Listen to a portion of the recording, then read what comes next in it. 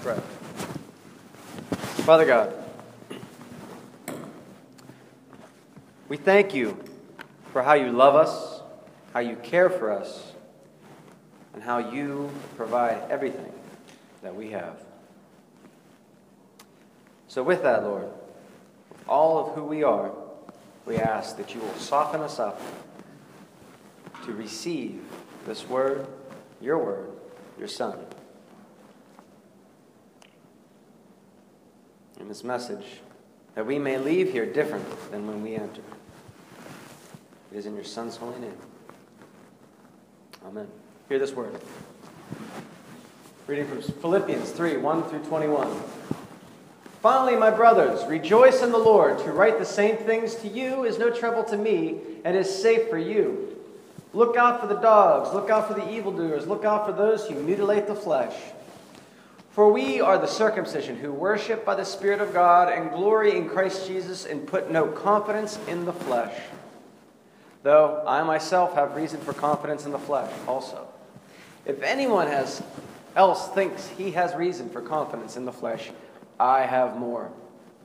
Circumcised on the 8th day of the people of Israel, of the tribe of Benjamin, a Hebrew of Hebrews, as to the law, a Pharisee, as to zeal, a persecutor of the church, as to righteousness under the law, blameless. But whatever gain I had, I counted as a loss for the sake of Christ. Indeed, I count everything as loss because of the surpassing worth of knowing Christ Jesus, my Lord. For his sake I have suffered the loss of all things and count them as rubbish, in order that I may gain Christ and be found in him, not having a righteousness of my own that comes from the law, but that which comes through faith in Christ, the righteousness from God that depends on faith. That I may know him and the power of his resurrection, and may share his sufferings, becoming like him in his death, that by any means possible I may attain the resurrection from the dead.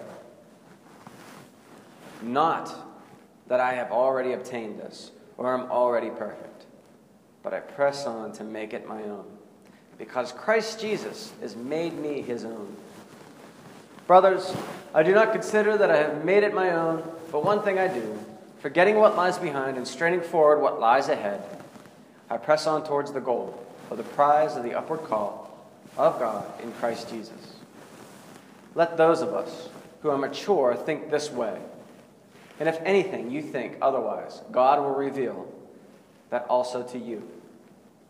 Only let us hold true to what we have attained. Brothers, join in imitating me, and keep your eyes on those who walk according to the example you have in us. For many, of whom I have often told you, and now tell you even with tears, walk as enemies of the cross of Christ. Their end is destruction, their God is in their belly, and they glory in their shame, with minds set on earthly things. But our citizenship is in heaven, and from it we wait a Savior, the Lord Jesus Christ, who will transform our lowly bodies to be like his glorious body by the power that enables him even to subject all things to himself. Amen. You may be seated. Well, there is far too much in this text to just really parse out what he's saying there. And even as I read this text today, right now, I think my sermon does not adequately tackle every nuance of this passage. It's 21 verses.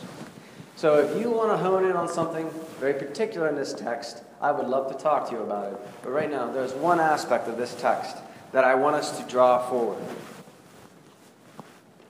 And it's about what Christ is doing in our midst as it pertains to sin, as it pertains to our lives here at Good Sam. So let me start. Some of you may know, none of you may know, but I have a criminal justice background. I was a probation officer for a while. And not only that, went to college for criminal justice. And that criminal justice field gave me some access to certain things that I'm pretty certain, I could be wrong, I'm pretty certain that no one here has had access to. One of which being, just as a side, I had to count $350,000 in a safe with other agents. I was an intern. And that was a great experience, and my dad still reminds me of that. He just recently did. He's like, oh, what did it look like? What did it look like? But, it was like 5s and 10s. It wasn't, $100 bills. It was, because that's what they used to go and buy drugs with, and then they would arrest people. And every day, every morning and every night, you had to count it and all that jazz. And that's what we did. And boy, my dad would always ask.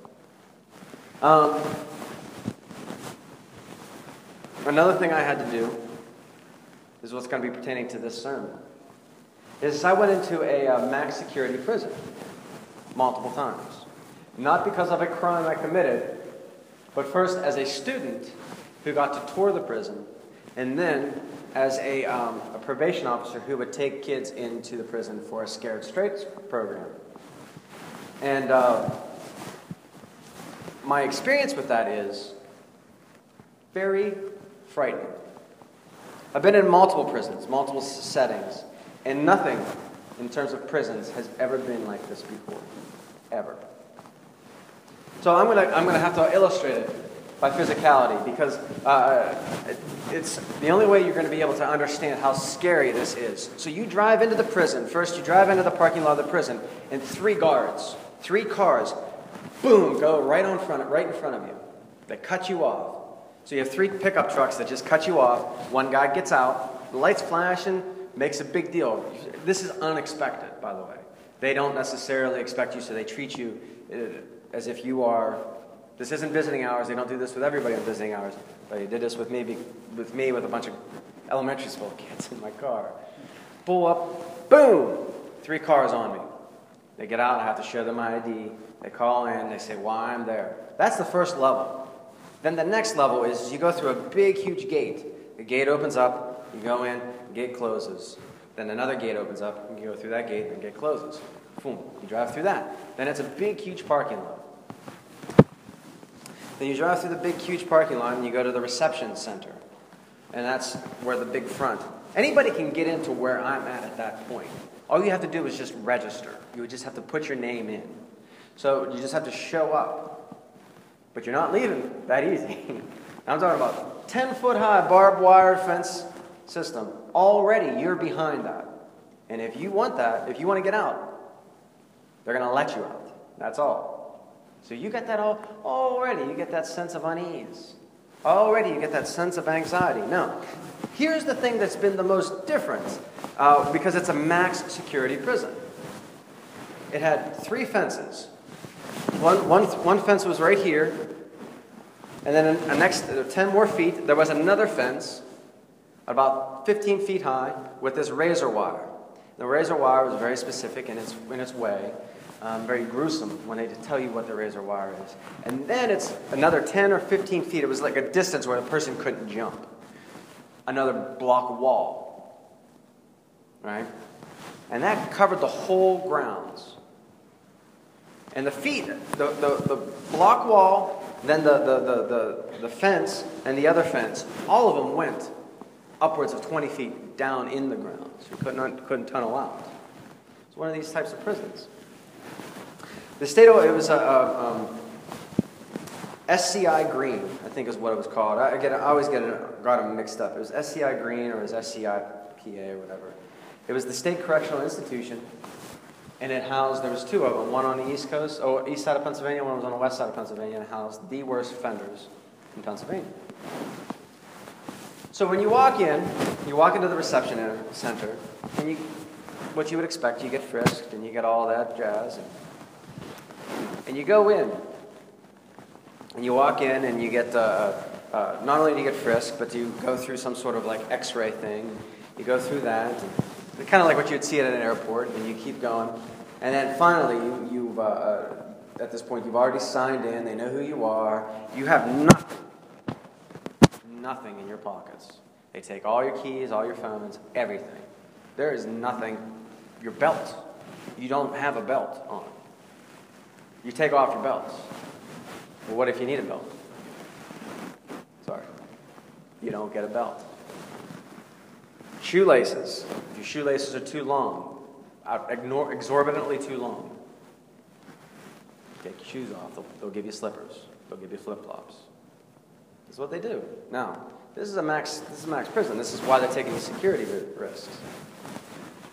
Here's what was the most frightening part. It was this hallway about 100 yards long. And in that hallway was all windows down the side. And as that you were approaching the wall, the fences, and you were approaching the walls. As you walked, you were coming up past the fence, and you were coming up past the next fence, and you were coming up past the wall. And then as you went through that wall, there was a door.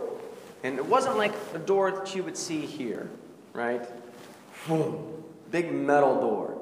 You went through that door, and as that shut, it was another 100 yards of distance before you were able to come in. So you walked in, and then you were entering this other huge kind of like vault-like door that opened up, and it had weight to it. You could hear it just like a vault in a movie, and it just would open up. And this is how you entered this place. And as soon as you went in, they shut the doors right behind you. You knew you were in a prison. You knew you were locked down. You knew you had no freedom at that point. Any ounce of freedom that was given, or that you had, was allowed and given to you. And you were quite aware of that. Because, you see, it was kind of interesting whenever you came across the first fence. And it was very interesting when you came across the second fence. And it started getting very weird when you saw people taking off their belts because they weren't allowed to have a belt on. It saw very weird when you started seeing that this person and their shoelaces were too big of a loop in their shoelaces. Like my shoelaces would have been okay. Couldn't do much with that. But someone that had maybe a high tops on or something, big huge loops in their shoelaces. It started getting very, very scary of the fact that your freedom was gone. Who you were was being stripped from you, and they didn't care. They weren't like, please, could you take your shoelaces off? They weren't like that. They were like, would you be a lamb and take your belt off? Belt off! That's what you got. Those shoes, you got to take those shoes off. Like it was real, like you got really scared. And you had to take your shoes off. It was frightening. And you were, like you didn't commit a crime. You weren't in jail. You were the free person that they were supposed to, in your mind, think you were supposed to be nice to. But it wasn't the case. And the most frightening part, after all that stripping of who you were to a degree, you started walking towards those fences. And when you hit that last door, you're like, what I'm going through, that door of what I'm going through, a war could wage in here. And they would not know. Right? That was my experience at a max security prison. And it was eye-opening. Why am I telling you this story? That's the big question. Let's go to the text real quick.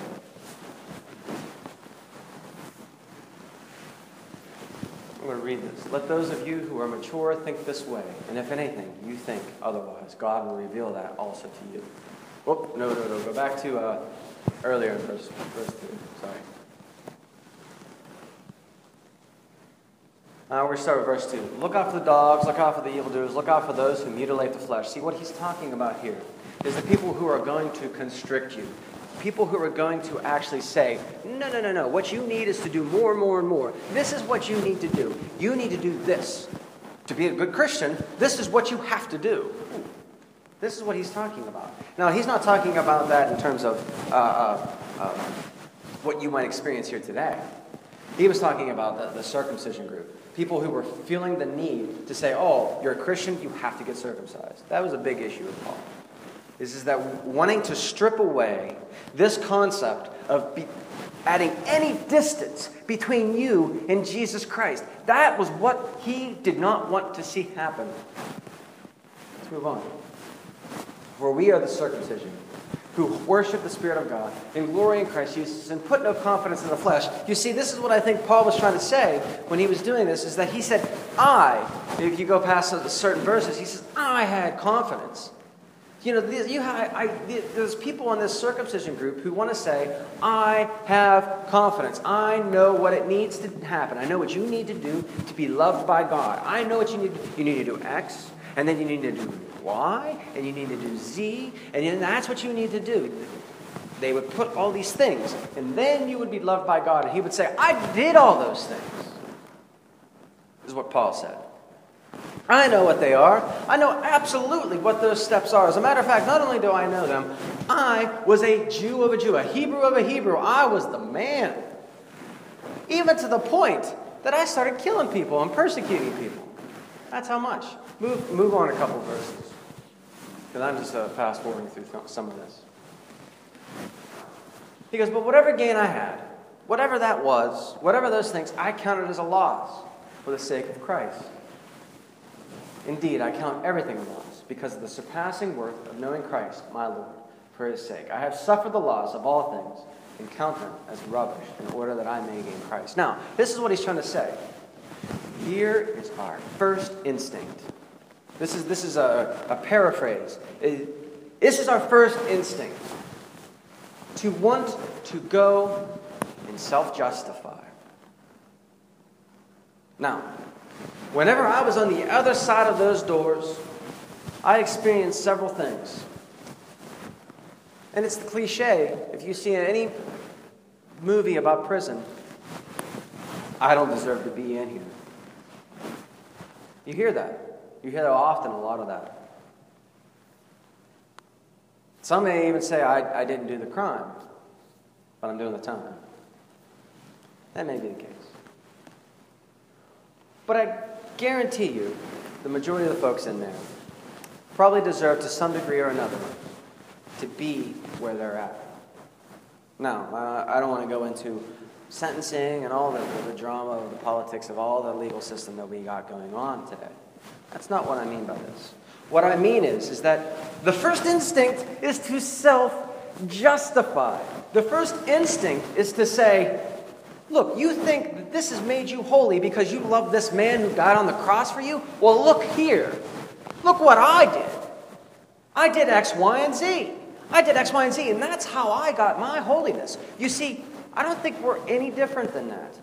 I think that we tell ourselves certain things that tell us that we are holy, that we are good, and that we are righteous. And oh, by the way, yeah, Jesus saves us. Is this hitting? Is this making sense? Well, I want to tell us that there's not a single one of us that doesn't deserve, in a spiritual sense, to be on that side of the wall. There's not a single one of us. There's no single one of us that's going to be able to say, look what I did, X, Y, and Z. Open up the door, everybody. I'm allowed out. I'm allowed to go through. There's not a single one. And that's what Paul's saying here. He counts up all rubbish. All of it is rubbish. Now, let's look inward for a second. Because this is the first step of repentance. When you look at all the things that you did good, all of those things that you did good,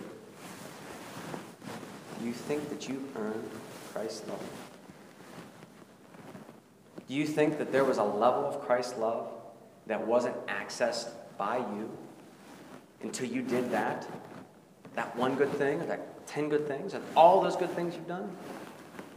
Meaning that Christ loved you like a distant cousin?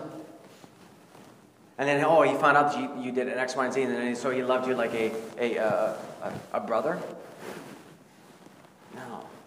That isn't the love of Christ. Romans tells us, yet while we are still sinners, he loved us. Yet while we are still sinners, he loved us. And loves us. And loves us. And loves us. That's the thing. When we start sitting in this room, on this side of the door, on this side of all those fences and all that security, we want to sit here and say to ourselves, I don't really deserve, I'm not like that person. I'm really not like that person. I'm not that bad. That's the first wrong instinct. Why do you think Paul would say, I'm the chief of sinners? Why do you think Paul would say, I think in verse 10,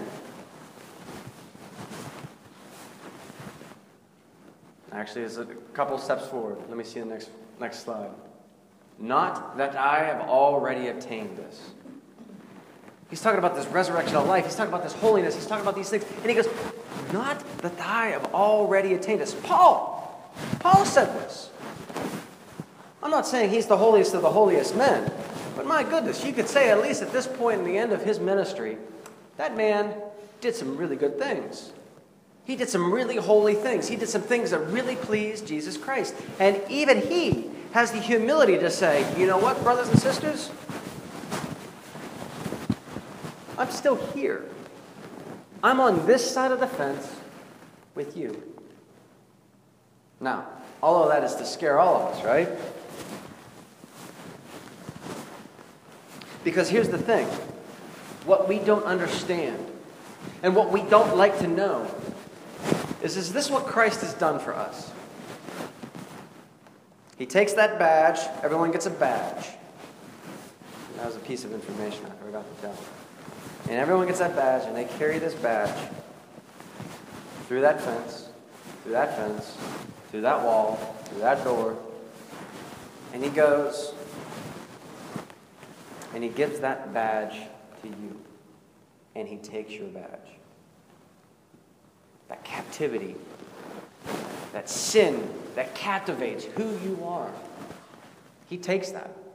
He takes every single bit of your badge and he puts it on his clothes, wearing flip-flops.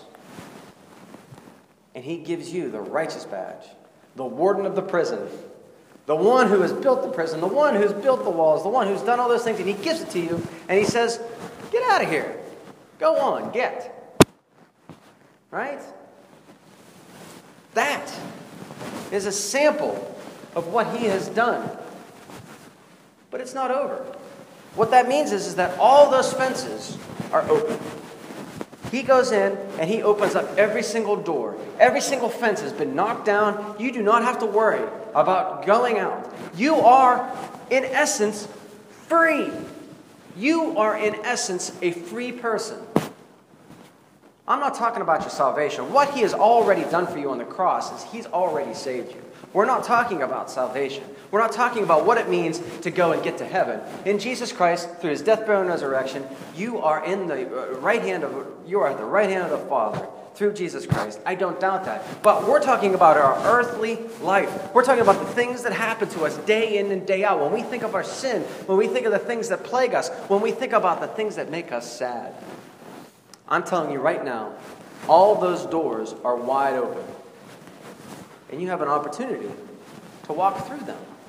That captivity that is bearing down on your humanity. That captivity that just brings you down. Only because of Christ, you have the opportunity to walk out these doors. But let me guess, and let me tell you, this is what we don't do. We turn back. We turn back like a dog to its vomit. We turn back to the things that make us happy, but are very sinful. I'm not talking about your salvation here. It's in Jesus Christ. Love Jesus. He's the one that saves. I'm talking about he's the one who sanctifies. He's the one that's drawing that sin out of you like poison. And yet we are all very comfortable in our prison walls, and we are all very comfortable right here. And Paul's saying, guess what, folks? Not as if, I have already obtained it, because I like to come back to it. I like to come back to my own sin. And I wish I wouldn't, because the doors are wide open. The doors are allowing me to walk through, and I could be 100% free. No pickup trucks are going to come and stand in your way. Just walk right out. But yet, the Lord of captivity, the Lord of being enslaved, is strong to our flesh. Realizing that is huge to our repentance. And I'm going to say something even more. You realize that Jesus just doesn't want to save you. He wants to restore this whole world. And at the end of these verses, you see it. You see it at the end of this chapter, which is why I used this whole big section. Turn towards the end of this passage, please.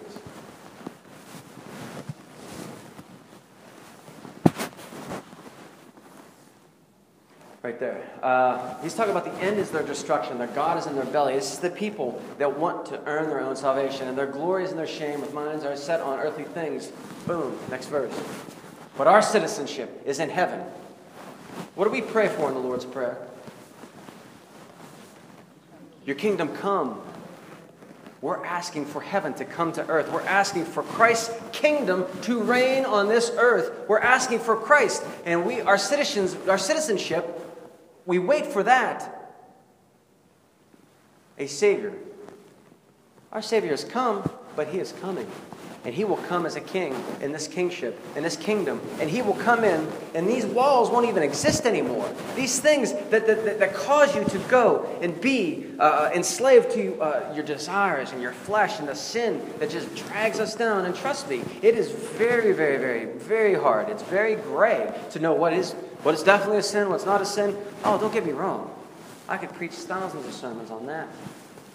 That's not what I'm here to do. What I'm here to do is say, you want to know how to get out of that fence and go and start being a part of the kingdom of God, drawing people out of these doors and outside these fences and outside these walls, and say, you have freedom in Jesus Christ as you preach the kingdom of God. The kingdom is coming in Jesus Christ. We have a Savior who loves us and doesn't want us to just save just you. He's going to restore all things. Tears, gone. Tears of joy will be there, but tears of sadness, gone. Cancer, gone. Heart issues, gone. Whatever, gone. Your love for the horrible things of this world won't exist. And He is drawing us out. The doors are already blown open. And not only does He want you to come out and experience that, He wants you to go in and be a part of His work of drawing people out. And saying, that isn't worth it. That's not worth it. Look, that's not worth it. That there is absolutely not worth it. I can see the allure of that, but trust me, it's not worth it. We're calling people out in this world. We're not building small things and saying, look at my tent, look at this building, look at this program, look at that. If we're not doing this work of preaching the kingdom of God, the kingdom of Jesus Christ, His salvation, His justification, and His sanctification in this world, I'm not talking about the kingdom then. If we stop doing those things, then we're not doing it. And this is what He's doing. He's drawing us all out. That's the second part of our repentance, is to realize and grieve over how His kingdom hasn't come into this world. When kids die in rivers, when bad things happen, His kingdom hasn't come yet. It has come, and it is coming. It hasn't come in full. And I can tell you that right now. I just watched the news. If Mike was here, he would be able to tell us 2 or 3 things of sadness that I'm sure I didn't know. That guy, he tells me all kinds of good stories. Well, not good stories, but stories about news that I did not know. And we need to participate in that work. And that is what Christ is doing. He's transforming our lowly bodies to be like His glorious body. It doesn't say past tense. He will transform every single one of you, each and every one of you, in complete fullness, wholeness, into His glorious body. So not only is He in this pit with us and the only one that deserves not to be here, He's pointing us out. He's shooing us away. He's get out, go down that hallway, go down that scary way. I know that this is comfortable, but this is not what you were made for. You were not made to be here. That was the one big thing for sure that you were very, very clear of. I was not meant for this place.